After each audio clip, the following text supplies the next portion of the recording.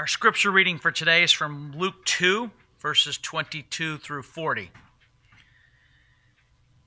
And when the time came for their purification, according to the law of Moses, they brought him up to Jerusalem to present him to the Lord.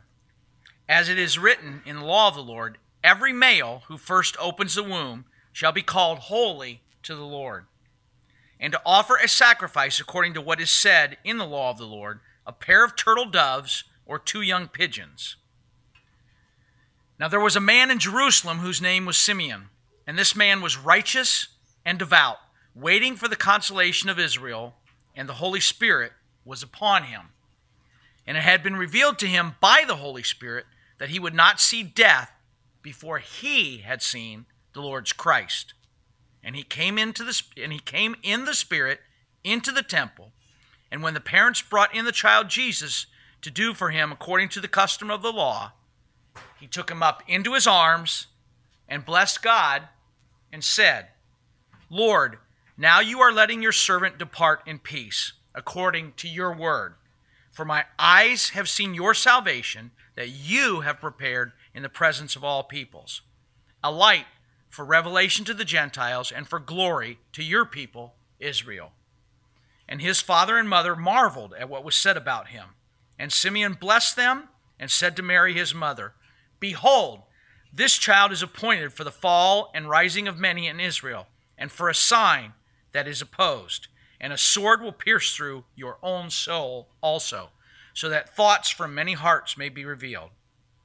And there was a prophetess, Anna, the daughter of Phanuel of the tribe of Asher. She was advanced in years, having lived with her husband 7 years from when she was a virgin, and then as a widow until she was 84. She did not depart from the temple, worshiping with fasting and prayer night and day. And coming up at that very hour, she began to give thanks to God and to speak of him to all who were waiting for the redemption of Jerusalem. And when they had performed everything according to the law of the Lord, they returned into Galilee to their own town of Nazareth. And the child grew and became strong, filled with wisdom, and the favor of God was upon him. This is the word of the Lord. There are going to be 2 weeks of Christmas that we celebrate, this week and the next, and then we will celebrate the following Sunday, Epiphany, which is the remembrance of 2 particular events, the Magi's visit to the Christ child and also the Christ's baptism by John, by which he was revealed in his public ministry to the nation of Israel.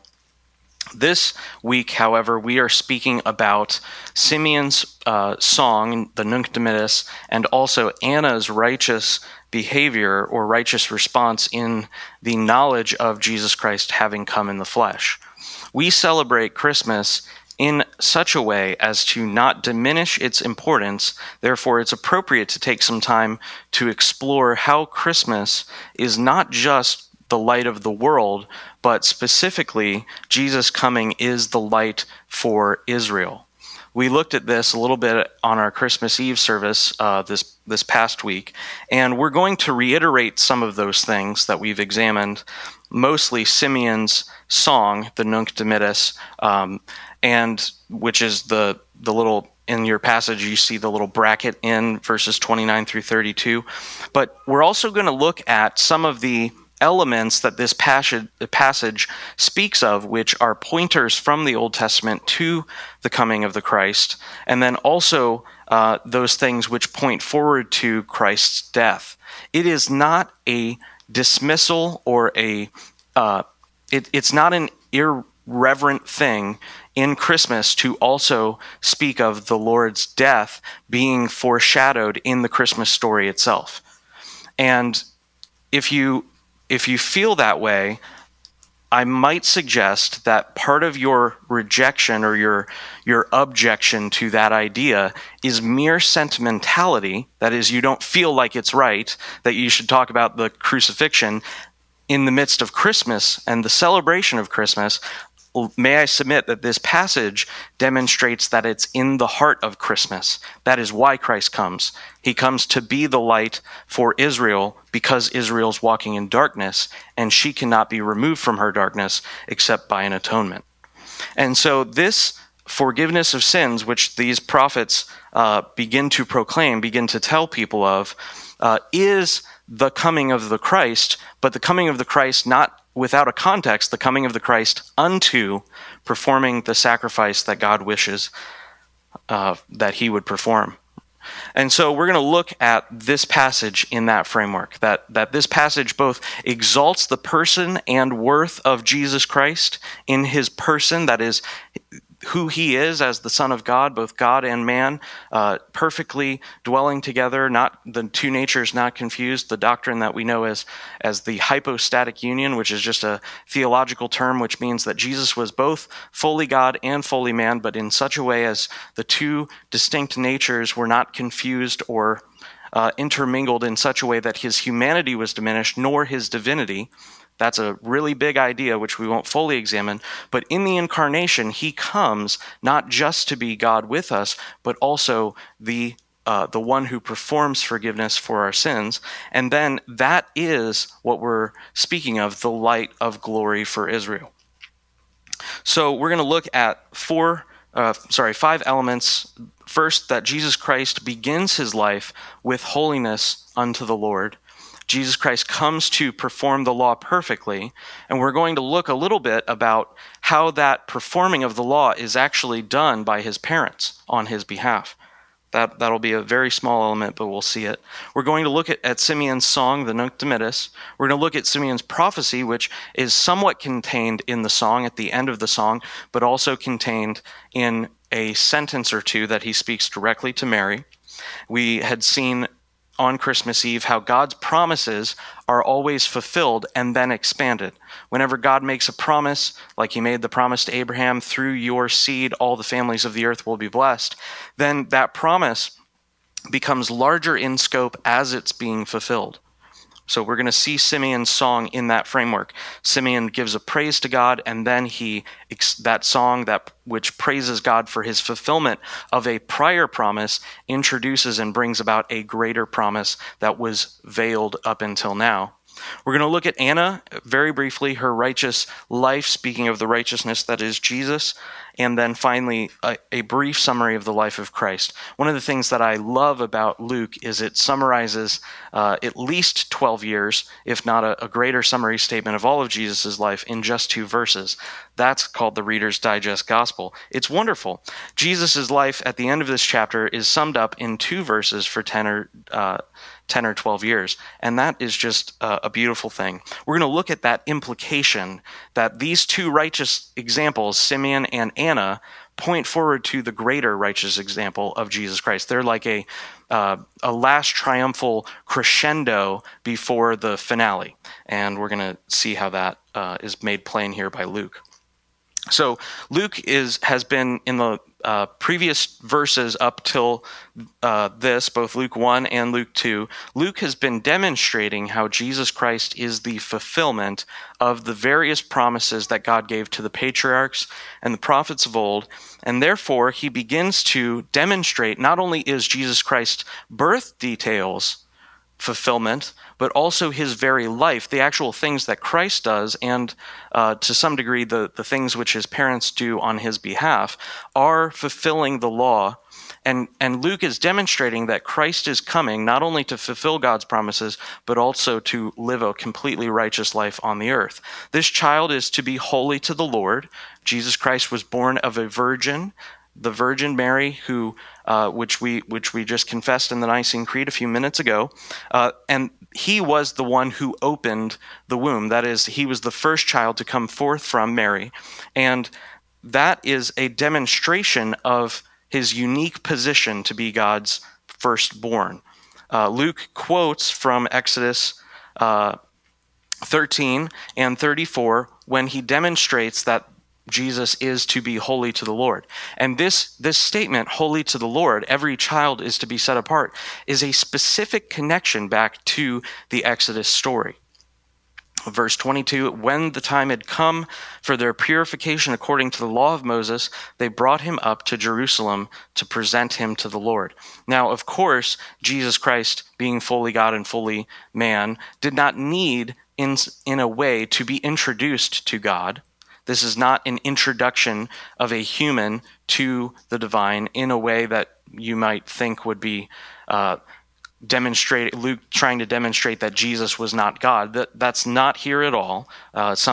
Some militant atheists use various portions of Scripture to say Jesus was not God. You know, if Jesus had to be presented to the Lord, then he didn't know the Lord. That's not true at all. The point of presenting him to the Lord is to demonstrate Jesus Christ as having been sanctified for a particular purpose.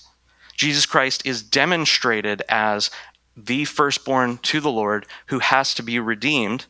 He's redeemed. That is, there is an exchange that's made, a sacrificial exchange that's made, which God has established in the law for every firstborn man and every firstborn animal that comes about in the nation of Israel. Any of their firstborn were dedicated to the Lord, and if it was an animal which you did not wish to redeem, you had to break its neck. Like it says in Exodus, the donkey which is holy to the Lord, if that animal, you don't want to redeem it, it has to be sacrificed. And the Lord explicitly connects it to the Exodus. This quote, as we heard earlier in the Sunday school, this quote by Luke of this one particular verse, Luke is attempting to invoke in the reader's understanding all of the context of Exodus 13. That is, that the Lord has established a perennial, a long-lasting, and eternal lasting covenant on the nation of Israel. Any firstborn who comes forth from the womb, that child is dedicated to, that child or firstborn animal is dedicated wholly to the Lord. So Jesus is this firstborn who is holy to the Lord, and the atoning sacrifice which he is going to accomplish is foreshadowed in Exodus 13. This atoning sacrifice, which is accomplished by the redemption of the firstborn, was specifically to remind the Israelites of God's redemption of them. We heard earlier, again in the Sunday school hour, that the Lord Jesus was brought up from Egypt, just like Jacob or Israel was brought up from Egypt. The pattern repeats itself, and all of these sacrifices are pointing towards the atoning work that Christ is going to do. What's an interesting thing is it's not just about the fact that the firstborn of the Israelites was dedicated to the Lord, but through the Scriptures, we see that the firstborn dedication of the nation of sin, that is, the Egyptians, was to be the point of the redemption of the firstborn. Every time a firstborn child was brought forth and then there was a redemption made, God says that they were to remember it when the Lord himself set apart the firstborn by slaying the firstborn of Egypt.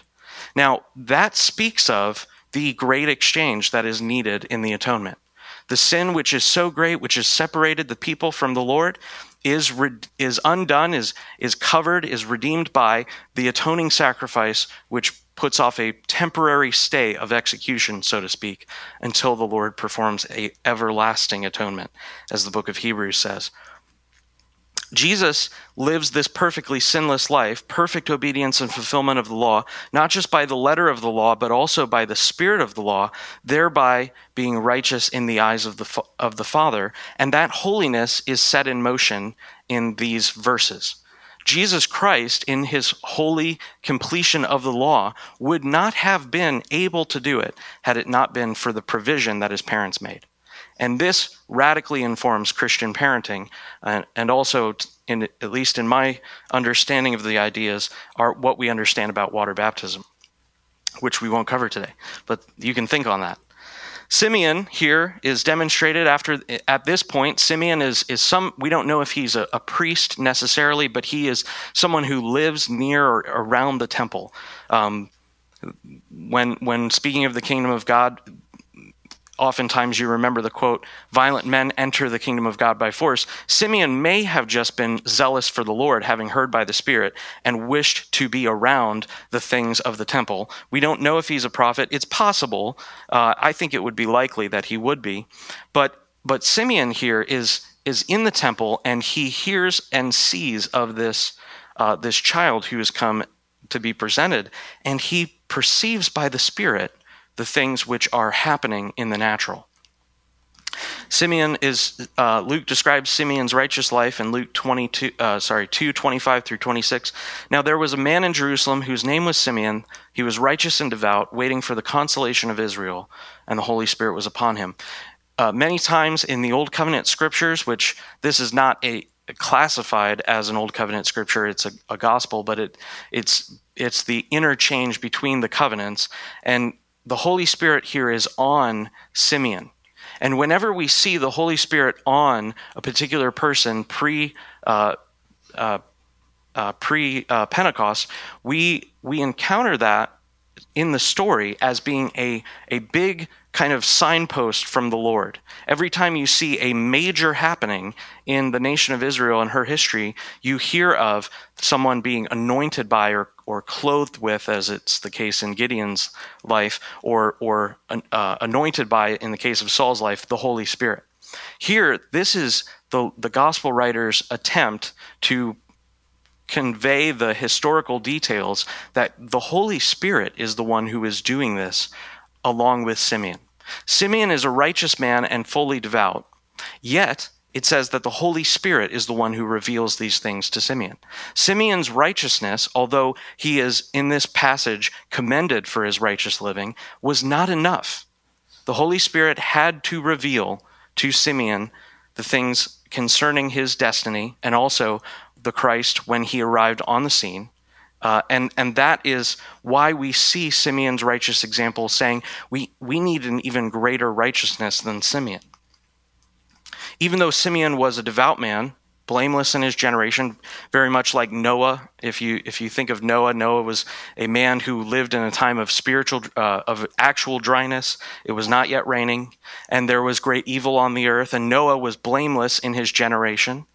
And Simeon is exactly like Noah in that sense. There, instead of an actual dryness on the earth without any rain, there is a spiritual dryness on the land of Israel.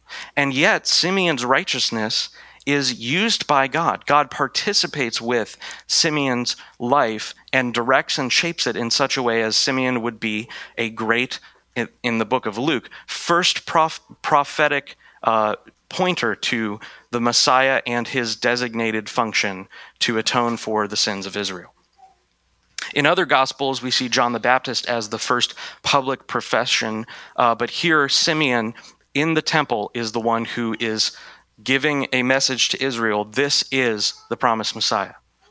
And so you have to see his song in that context. It's not like Simeon is just hanging out in the parking lot at their church one day and saw something over to the side that was, a tangential important thing. He is in the temple and he's declaring, this is the salvation which we've been waiting for. It's a public song.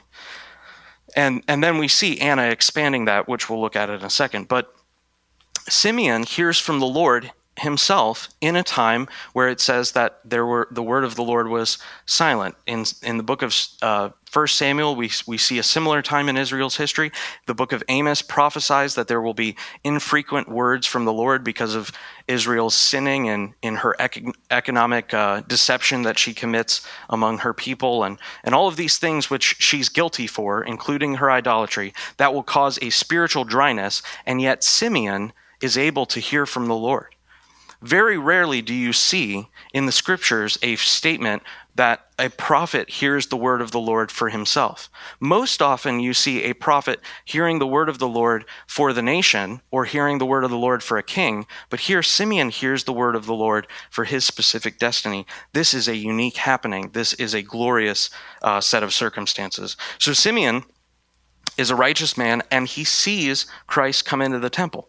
Verse 27, and he came in the spirit into the temple, and when the parents brought in the child Jesus to do for him according to the custom of the law, he began to speak. Verse 28. We see here that Simeon is a man who's going up to the temple in expectation. He's going up to the temple in the spirit. He's going into the temple with faith. He's not going into the temple because he wishes to be justified by his visit. He's going to the temple because he wishes to see God's true salvation manifested. And that is totally different than the way that all of the nation was operating around him.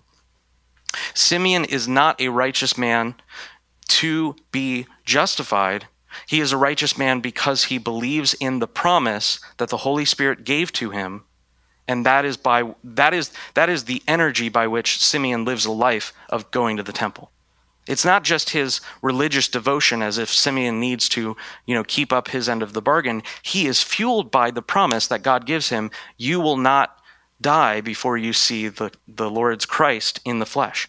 Now that is a wonderful promise, and Simeon, by faith, feeds on that promise, and that's what causes him to look for God's salvation.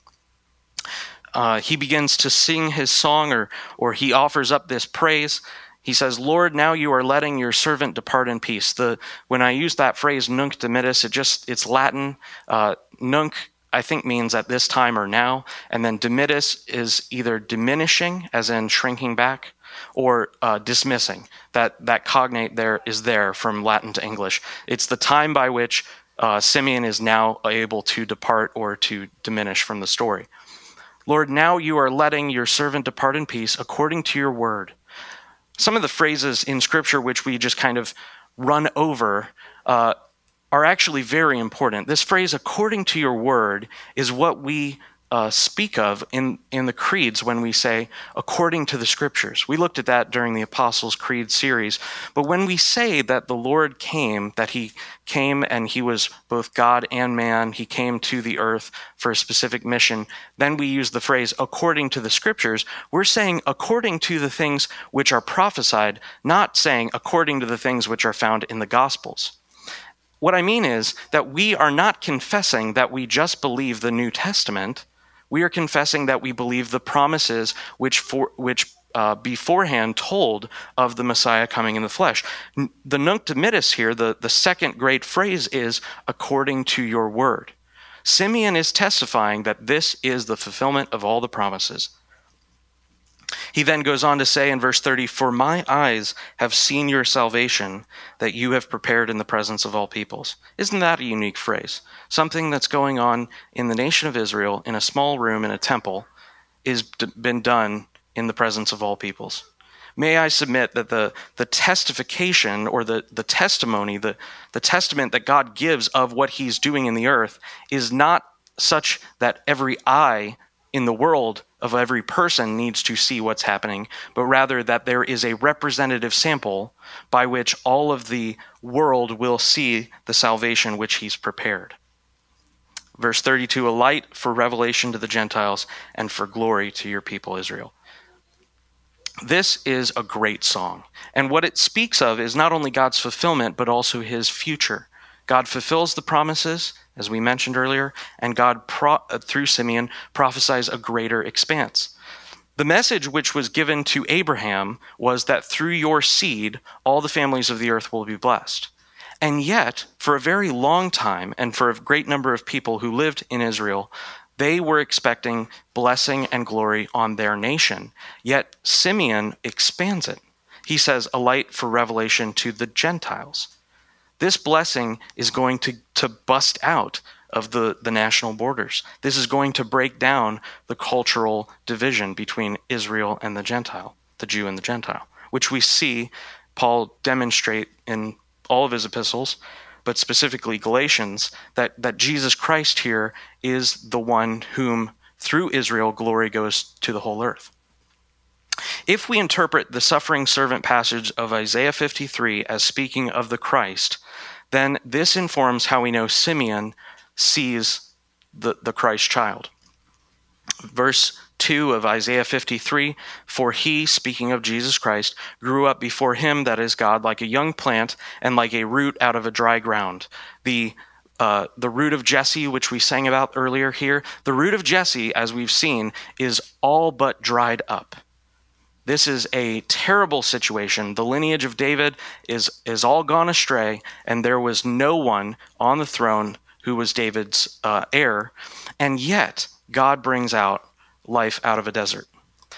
The second half of the verse, he had no form nor majesty that we should look at him, and no beauty that we should desire him. I love the English Standard Version, but every once in a while I think it's helpful to go to the King James just to get a different perspective. The King James uses, instead of majesty, they use the word comeliness.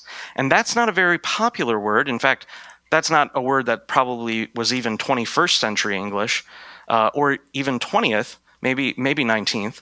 Comeliness means or describes a desirable feature, as in when you're writing a sonnet of a beautiful woman, in a field, you might describe her as comely, or that is something that is becoming of a person, something that attracts you to that person. They have a certain charisma, they have a certain beauty, they have a certain glow about them.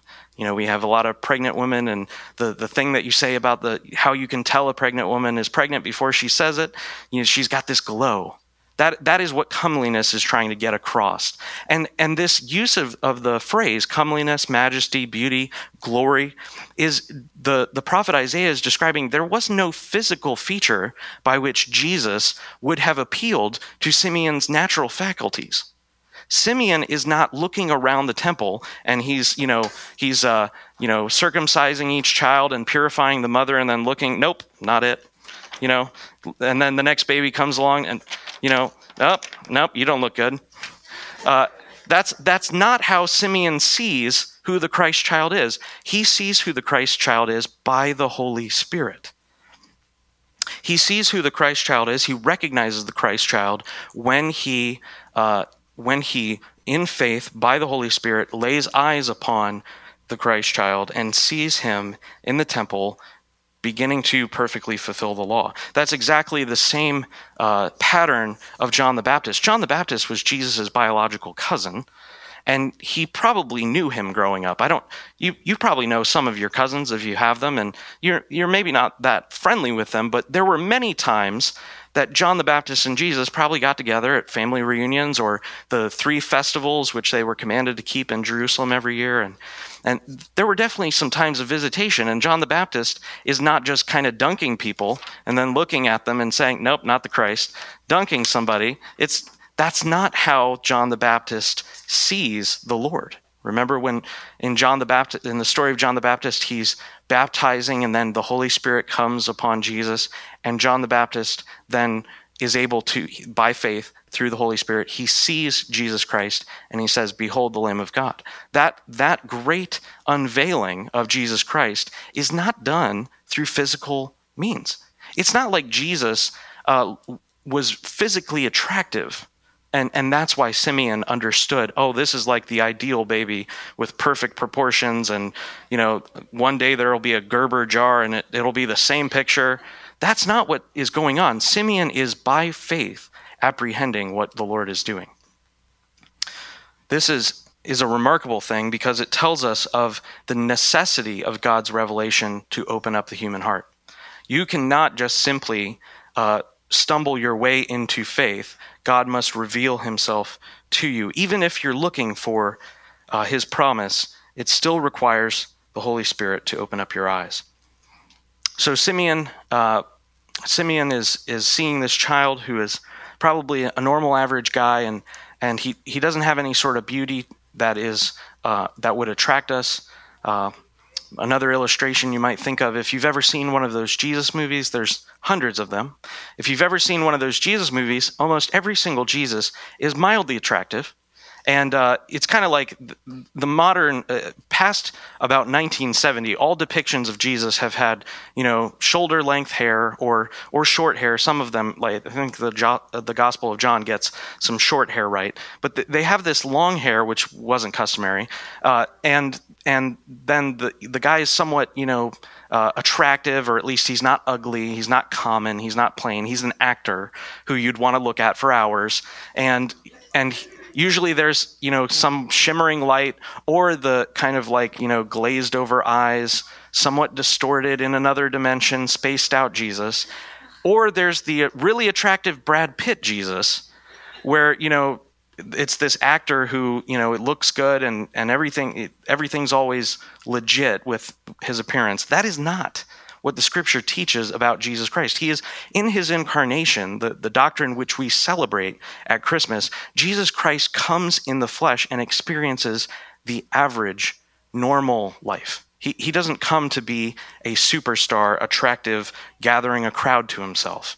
He comes to be the true Israelite, the true fulfiller of the law, and he doesn't do anything according to the eye of man.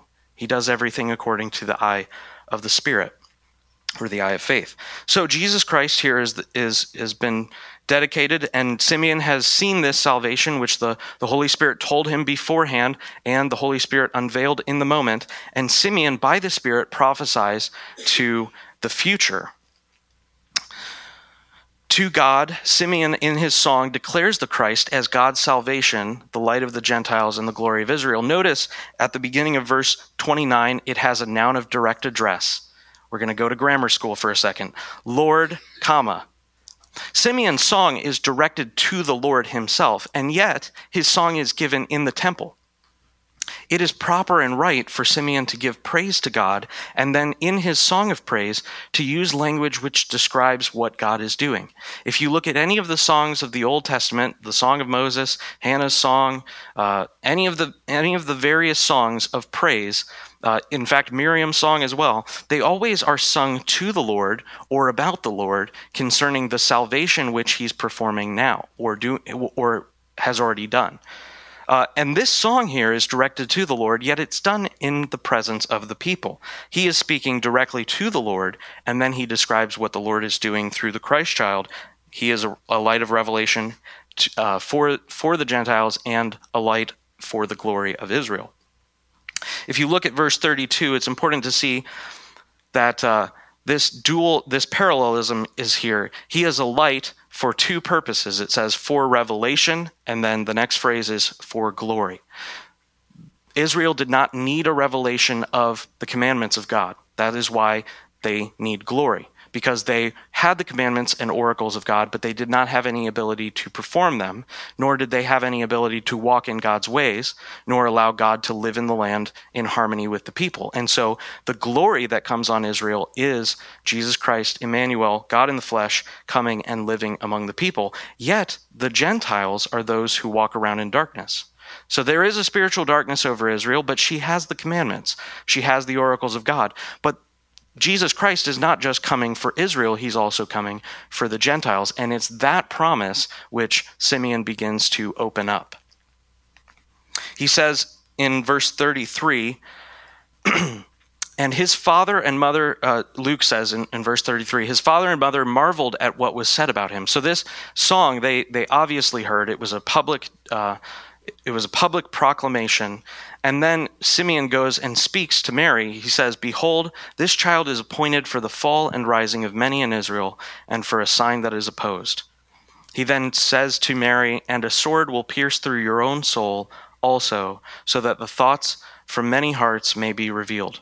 We looked at this on Christmas, so if you were here on Christmas Eve, this is a repeat, but bear with me, it's worth repeating. At this child, the proud and the haughty will fall, and the meek and the lowly will rise up. That is what Simeon means when he says the fall and rising of many. What is John the Baptist's commandment before Jesus comes? Make every mountain low and every valley will be exalted. This is what it means for Christ to come. He is going to set the wrong things right. He is going to balance the false scales of their spiritual condition.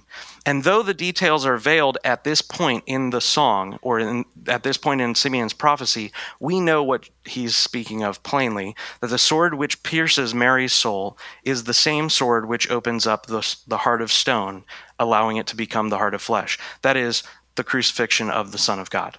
That is the way, the same instrument which pierces Mary's heart is the way by which we are brought into the covenant. That is the atoning work that is foreshadowed here, and it's right in the midst of the Christmas story. That's why I said earlier, it's right to talk about the crucifixion in the midst of Christmas, because, biblically speaking, it's the point. When Simeon sees Jesus Christ coming into the temple to be purified, he then gives a prophetic declaration of why he's come, and that includes going to this place by which many fall and rise in the nation. So at this point, we leave Simeon. Simeon leaves the story. He diminishes into the background.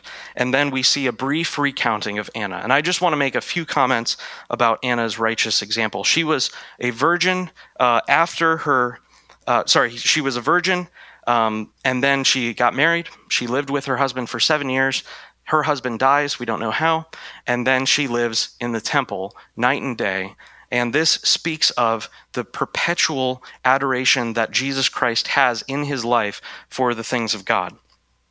Anna here is demonstrated as a righteous woman. It says in verse 37, she did not depart from the temple, worshiping with fasting and prayer night and day. As Joshua doesn't depart from the tabernacle, Anna does not depart from the temple. So this is yet another kind of hearkening back to there is a new entrance into the promised land. She reminds us of the role of the Levite in Leviticus 8, whereby God gives the command that the fire that is on the altar shall be kept burning night and day, it shall not go out. God wishes to reside amongst his people, and that was symbolically manifested in the Old Covenant by the flame on the altar, or the flame on the altar in the presence of the Ark of the Covenant. And Anna is like the living flame. She is in the temple night and day, offering prayers and worshiping and thanksgiving to God. And at this point, she begins to exclaim upon coming into the temple. At this point, it was her time to visit at the hour that Christ was there. She hears of what God is doing, and then look at what happens. She hears of what God is doing, and then she goes out. It doesn't say that she leaves the temple, but she begins to give thanks to God and to speak of him to all who are waiting for the redemption of Jerusalem. So Luke here is saying, through that phrase, the redemption of Jerusalem, Jesus Christ's coming is the beginning of the fulfillment of the redemption of Jerusalem. Now, this radically informs the point of Christmas. Many of us have sung songs about Bethlehem, O little town of Bethlehem, right? Silent Night. But how many Christmas songs have anything to say about Jerusalem? Not very many. And that's why I think we need to do some work. I think our Christmas celebrations need reformed. And I think they need to be reformed biblically according to these writings, these accounts in the Gospels. But Anna here is describing Jesus Christ as someone to whom she is giving thanks to God, for whom she is giving thanks to God, and someone who is going to kind of change her ministry. It says earlier here that she's worshiping with fastings and prayer. That is a life of devotion. She has spiritual piety. She loves the Lord, and so she communes with him through fasting, through prayer, through the worship of Yahweh in the midst of the temple, as much as she is able to participate. And then her role completely changes when Jesus comes on the scene. It says that she goes about beginning to proclaim to all who were waiting. And that includes her. That's why she gives thanks. The reason she gives thanks at this time is because it's finally manifested. This role takes her from being one who attends to the Lord to one who begins to prepare the Lord's path by speaking to all those who are willing to listen. Anna's story and Simeon's story show us the righteousness of Christ, not in the way that many stories in the scriptures do, by their negative example, but rather in this case by their positive example. Both Anna's righteousness and Simeon's righteousness are demonstrated and regarded as commendable. Luke gives these people praise. He commends them for their righteous example. And yet, we know that through this righteous example, although that righteous example is wonderful, it is not perfect. And so we see these are like garlands or hedging in of a centerpiece. Luke is attempting to frame this story of Jesus Christ's fulfilling of the law in the right and the left guard, so to speak, of these two righteous examples. And he then moves on to that idea in the summary statement. Verse 39, and when they had performed everything according to the law, they returned into Galilee to their own town of Nazareth. That is said by Luke because Luke wishes for you to understand that the promise which God said concerning the Christ child, that he would be born in Bethlehem, yet called a Nazarene, is come to pass. He's going into Nazareth and fulfilling that promise. Again, I submit to you, Jesus Christ did not leave for Nazareth on his own, but rather his parents took him there. Verse 40, and the child grew and became strong, filled with wisdom, and the favor of God was upon him. This is a wonderful ending place for this account. Luke has just demonstrated Christ as beginning his life in the fulfillment of God's law, perfectly keeping the law, and not just the letter, but the spirit, the intention. And he demonstrates that with two wonderful pillars, Anna, Simeon. And in that context, with that scene created, he ends the narrative, so to speak, although the chapter doesn't end here. He ends the narrative with a summary statement of Jesus Christ's earthly life as a boy growing up, a true Israelite. It says that the favor of God was upon him, just like the favor of God was on Simeon, just like the favor of God was on Anna, but in a greater way. That way is not fully explained in this chapter. That greater way hasn't happened in this story, yet that's where we're headed. So let's pray. Father, we thank you for your mighty word. We do ask, Lord, that you would convince us that Jesus Christ is the only revelation that the Gentiles have. Lord, we do ask you that you would give to us a satisfaction in seeing your promises fulfilled by Jesus Christ. We do ask, Lord, that you would reform our celebration of Christmas, that we would be those who love to see how you are wonderfully orchestrating events to be faithful to your word. Lord, we do thank you that you are not a man who should lie, but rather that you are completely true, and Lord, that you declare the end from the beginning. We thank you, God, for your strong, mighty hand, which is able to bring about salvation. Lord, we thank you for this season which we focus on the birth of your Son. We do ask, Lord, that by faith we would see, like Simeon, Jesus Christ as perfectly precious and the only salvation which is sent down from heaven. Lord, we ask that you would give us this Christmas tide a wonderful, joyful participation, that we would admire and repeat the examples of Simeon and Anna, that we would begin to speak of you for everyone, to everyone who's looking for life. Lord, we thank you for coming and rescuing us by sending your Son, Jesus. Amen.